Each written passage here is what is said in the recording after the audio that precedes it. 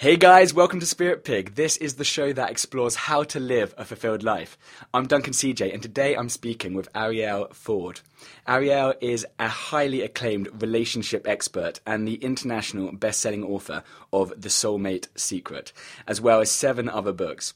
She's one of the leaders behind the rapid growth of the self-help and human potential movement in the US, and former president and founder of the Ford Group, a successful public relations and marketing firm that has helped launch the careers of Deepak Chopra, Jack Canfield, Mark Victor Hansen, the creators of the Chicken Soup for the Soul series, and Neil Donald Walsh, author of Conversations with God.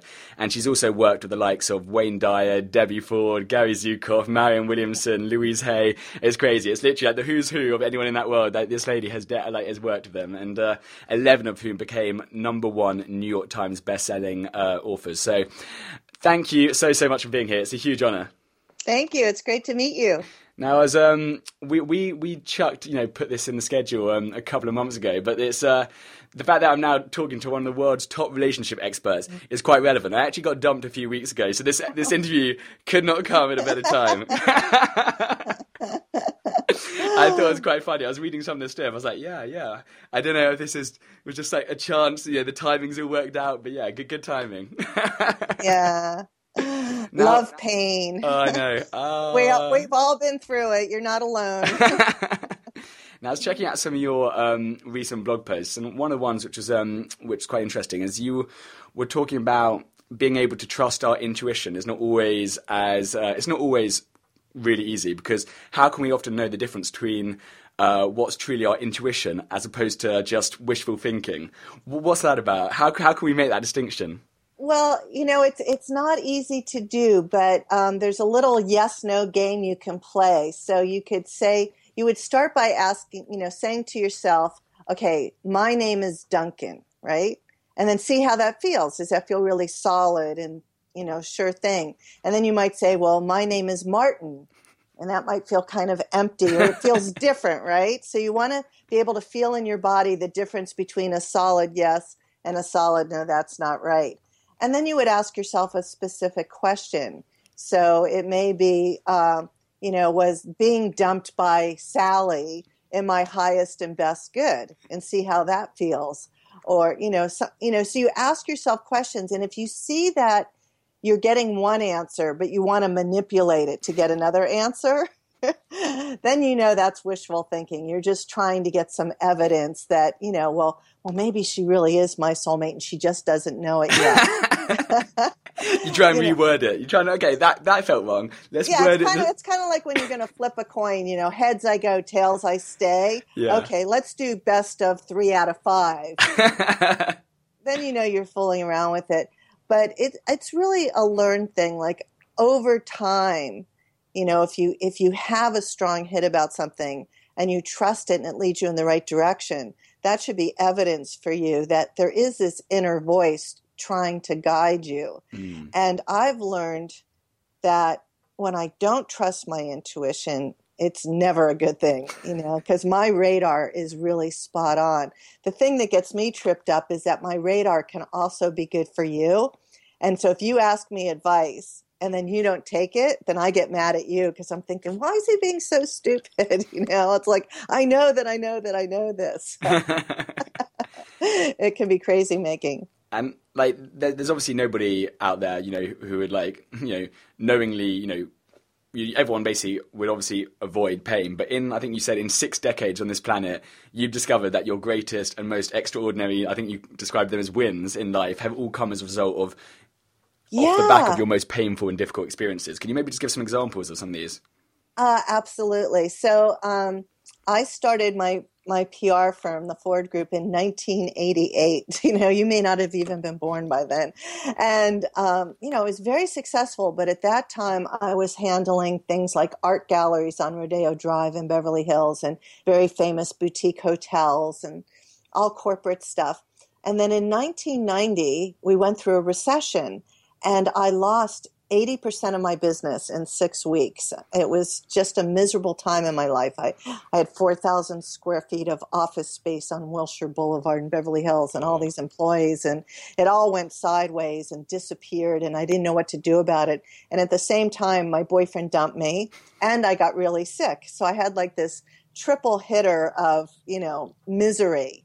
And I didn't know what I was going to do with my life. And it lasted about a year. I mean, I almost went bankrupt. It was such a horrible, miserable time.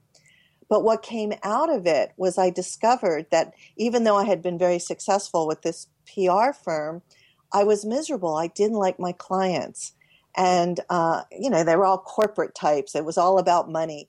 And I was all about the money. And I realized the money wasn't making me happy. So I decided at that point, if I were going to use my talents back in the PR world, then I only wanted to represent people, places, and things that were doing good for the planet. But of course, I had no idea what that looked like.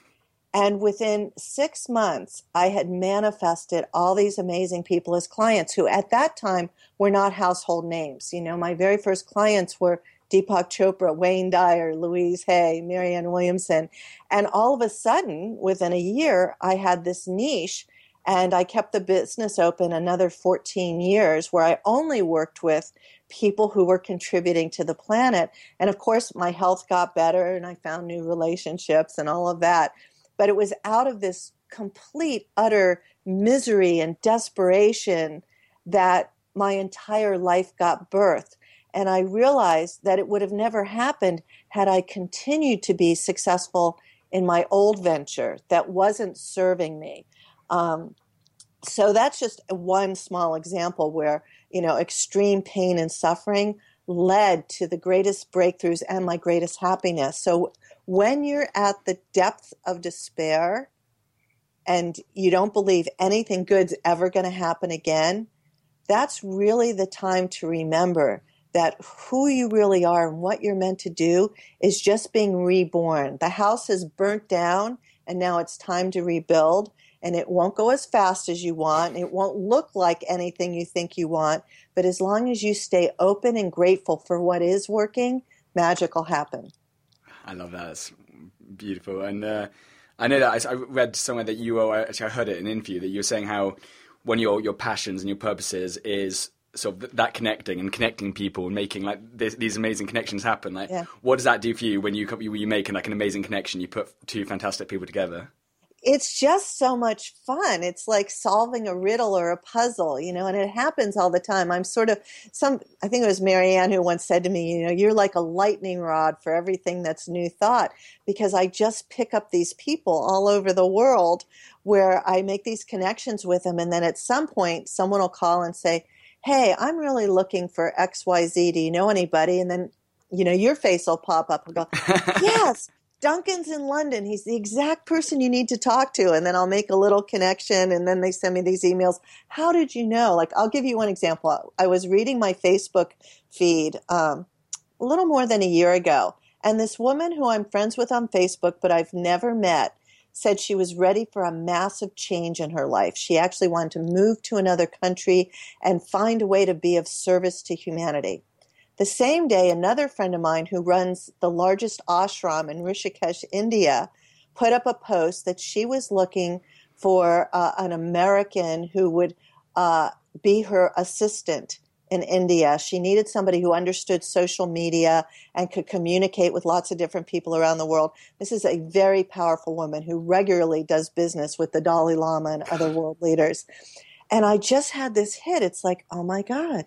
This one needs to meet that one. So I connected them via Facebook. It turned out my Indian friend was going to Washington, D.C. the next week where this woman lived. They met for lunch.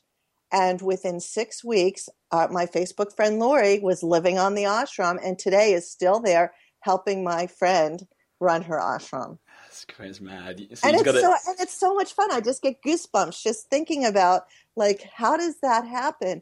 But the truth is, there's what Greg Braden calls the divine matrix. We are already connected to everything and everybody on this invisible, incredible universal network. And if you tune in, you can make those connections. It's amazing. going to completely mispronounce this, and so forgive me. You might have to correct me. But what is atelophobia? I don't know. Atelophobia. Is that the fear of imperfection or something? Oh, that was a word I found out. Yeah. Did you find it as well? We're both new to it. No, I remember writing about that. I have like the world's worst memory at this point in my life. But yeah, perfectionism is a real problem. I think actually the word perfectionism needs to be changed to pure fiction. It doesn't exist. You're not perfect. I'm not perfect. We're never, ever going to be perfect. And yet we live our lives striving for something that's impossible. You know, we want our careers to be perfect, and our friends and our family and our homes, you know, our kids. Everybody's striving for this crazy thing. And then they end up, you know, disappointed and frustrated. And it's just this, you know, can I say 4-letter words on this show? You can say whatever words you want. Yeah, it's a total mind fuck, okay? It doesn't exist. So what I practice is something I call wabi-sabi love. And wabi-sabi is an ancient Japanese aesthetic that seeks to find beauty and perfection in imperfection. So for example, let's say this was a Ming vase and it had a crooked crack down the middle of it. The Japanese would put it on a pedestal and then they would shine a spotlight on the crack. Or they might even paint the crack with 24 karat gold. So in Wabi Sabi Love, we're looking to find fun and beauty in our own imperfections, our own cracks, and especially of those around us. So I'll give you just one really brief example of this. I was teaching this in a workshop one day, and this woman, Stephanie, stands up and she said, I have a Wabi Sabi issue even you can't solve. And I was like, okay, what is it? She said, well, I'm married to a man named Garth. We've been married for 16 years, and I love him, but I might have to leave him. And I said, why? She said, he's just a total slob. She said, I'm a perfectionist. I like my house neat and clean and orderly, and everything has its place. And he's just chaotic and messy, and I don't know if I can take it anymore. She said, fortunately, he works out of state 2 weeks of every month. So the 2 weeks that he's gone, the house is mine and it's just beautiful. And then he comes home and messes it all up again. So I said, well, Stephanie, let me ask you a couple questions. Do you have a dog? And she said, yes. I said, does your dog shed? She said, yes. What do you do when your dog sheds? She said, oh, well, I vacuum up after him. And I said, oh, I see. And Stephanie, do you love your dog?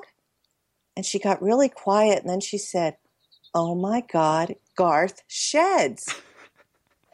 And she realized, just like the dog can't help that he sheds, neither can Garth do anything about his messiness. So I thought, well, that's a really good realization, but is it going to last? A year later, I called her up, and I said, hey, Stephanie, I'm just checking in. How's life with Garth? And she said, it's never been better. She said, in fact, it's so good that he quit his job and he started a new business working from home so we can always be together. And I said, well, does he still shed? And she said, yes, he's as messy as ever. But now I just laugh about it. And I realize that that's just who he is. And his messiness is not a reason not to love him. So the point of this is we're constantly judging other people and making them wrong for things that are just in their nature, as opposed to making up a whole new, more empowering story about what they're doing, right? You know, we were raised different ways. You know, he has a very big bandwidth for messy, as do I. I'm quite the slob myself, married to somebody who likes things neat and orderly. But he decided long ago that since I'm a slob, he's just going to clean up after me, right? And, you know, and he does stuff I don't like. Like he likes to have every TV in the house on all the time, really loud. And I can't stand loud noises. So, you know, I just walk around the house turning off the TVs or at least turning the volume down. You know, there's no sense fighting over something that isn't going to change. Yeah, yeah. But you can make up an empowering story and have some fun with it. It's funny because you're saying talking about the just those differences. I mean, there was research at the University of Washington that's shown that every couple has an absolute minimum of 9 irreconcilable differences. And these are things which are never, ever going to agree on. And so, But we live life as if we should get along 24/7, not understanding that it's normal to have differences with people. And the point of it is to learn how to be loving anyway, and to come up with creative solutions. Just, like one simple example. In every couple, generally you have somebody who's a spender and a saver, totally opposing views about money. Now that's not probably going to change, but what you can learn how to do is love and respect the other person's point of view and come up with some ways to negotiate how the money is being used and spent. So there's an understanding there. Like, for instance, I grew up with a lot of poverty consciousness. I'm a hoarder when it comes to money, and then I married a guy who grew up in a very wealthy home who loves to spend money.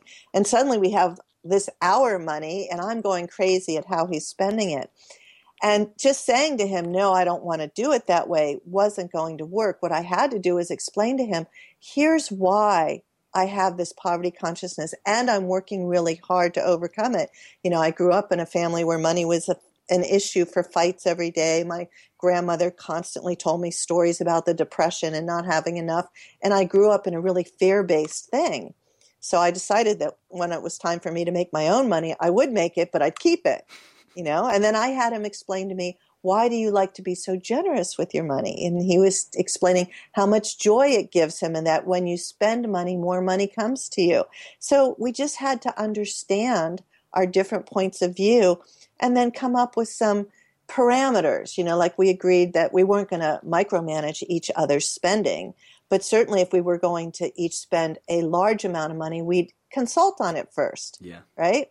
So, and it became a point where it's not a problem. I trust him with money. He trusts me with money. I taught him how to shop sales. He had never shopped a sale in his life. He's taught me, how to appreciate designer goods and why it's worth investing in something that's going to last 20 years. So we turned it into a good thing, but initially it was very hard. So the issue with these these 9 or at least 9 plus differences, I think what the problems arise when there are these issues in a relationship and people think, oh, there must be something wrong with the relationship, and think, that's worth throwing away because of the differences, as opposed to just realizing, hey, this is normal. Is that, right. Do you think that by realizing it's normal, that maybe takes a lot of pressure off people being like, oh, okay, this is normal for everyone? Right. Well, we were all brainwashed with this, you meet your soulmate, you fall in love, you get married, and then you live happily ever after. And that's really not exactly the point of a soulmate relationship. Yes, you meet, you fall in love. When you fall in love, your brain emits all these amazing feel-good hormones like adrenaline and dopamine and oxytocin, and you are literally crazy in love, or what I like to call the socially acceptable form of insanity.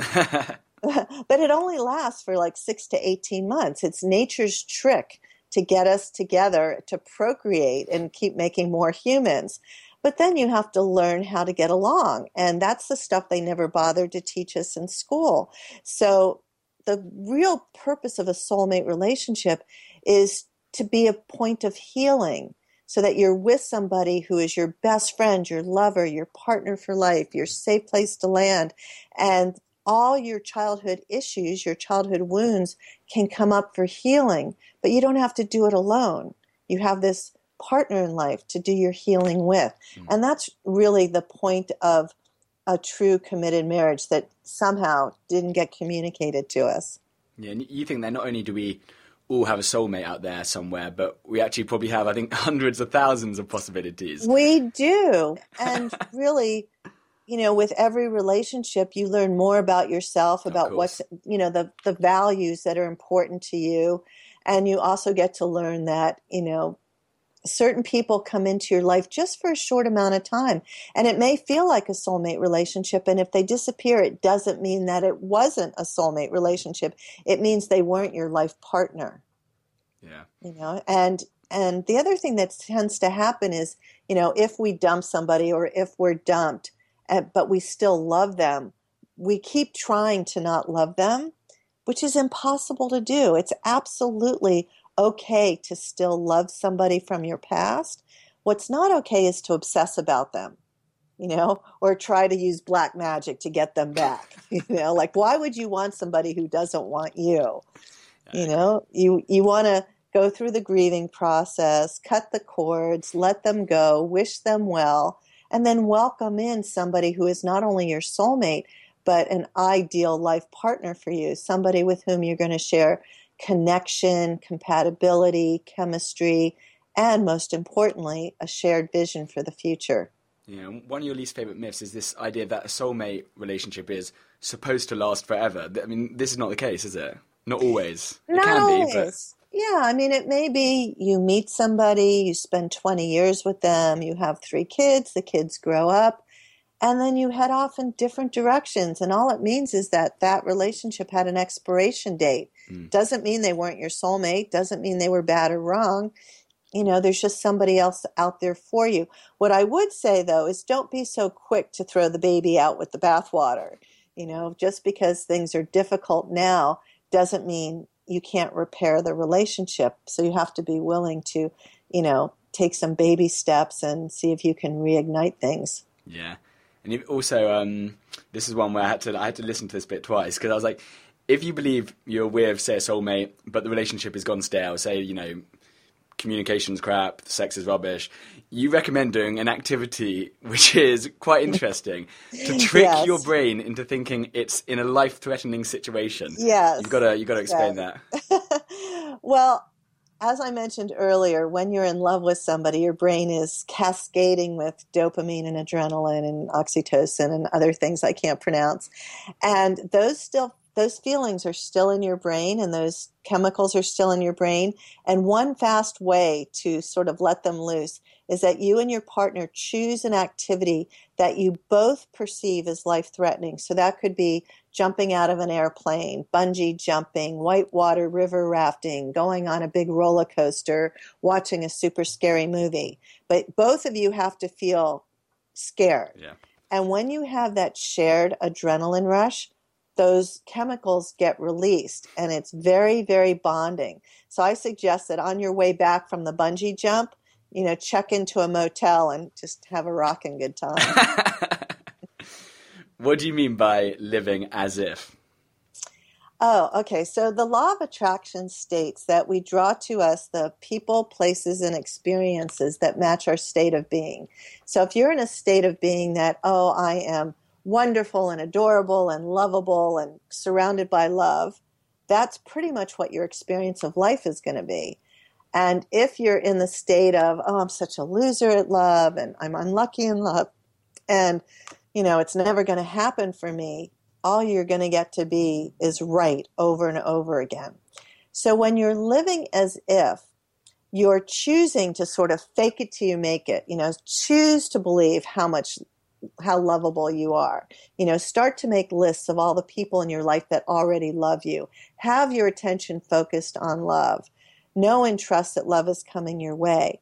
And then when you're living as if, your behavior will match your beliefs. So for example, when I was working on manifesting my soulmate, I didn't know his name. I didn't know where he lived, but I spoke to him every day in my mind. I would take time to talk to him.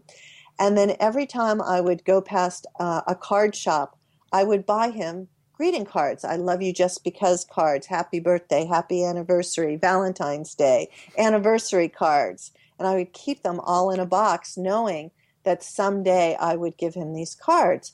When I was invited to a formal event with those little RSVP cards, I'd always RSVP +1. Which, of course, was confusing for my friends. Oh, I didn't know you were seeing anybody. What's his name? Who are you bringing to my wedding? And I would have to explain to them, I don't know his name yet either, but I am coming with a date. So that's what I mean by living as if. You're stepping into that place and you're just, yes. You're there. Yeah. What does a fulfilled life mean to you? It's where everything is just all linked up, mind, body, spirit are all sort of humming along in the same direction, got a great relationship, fulfilling work, lots of loving friends and family, a house full of cats. I only have 2 at the moment. I'd like to have more, but my husband says no. Great books to read, delicious food to eat, beautiful things to see and do. Just life is good.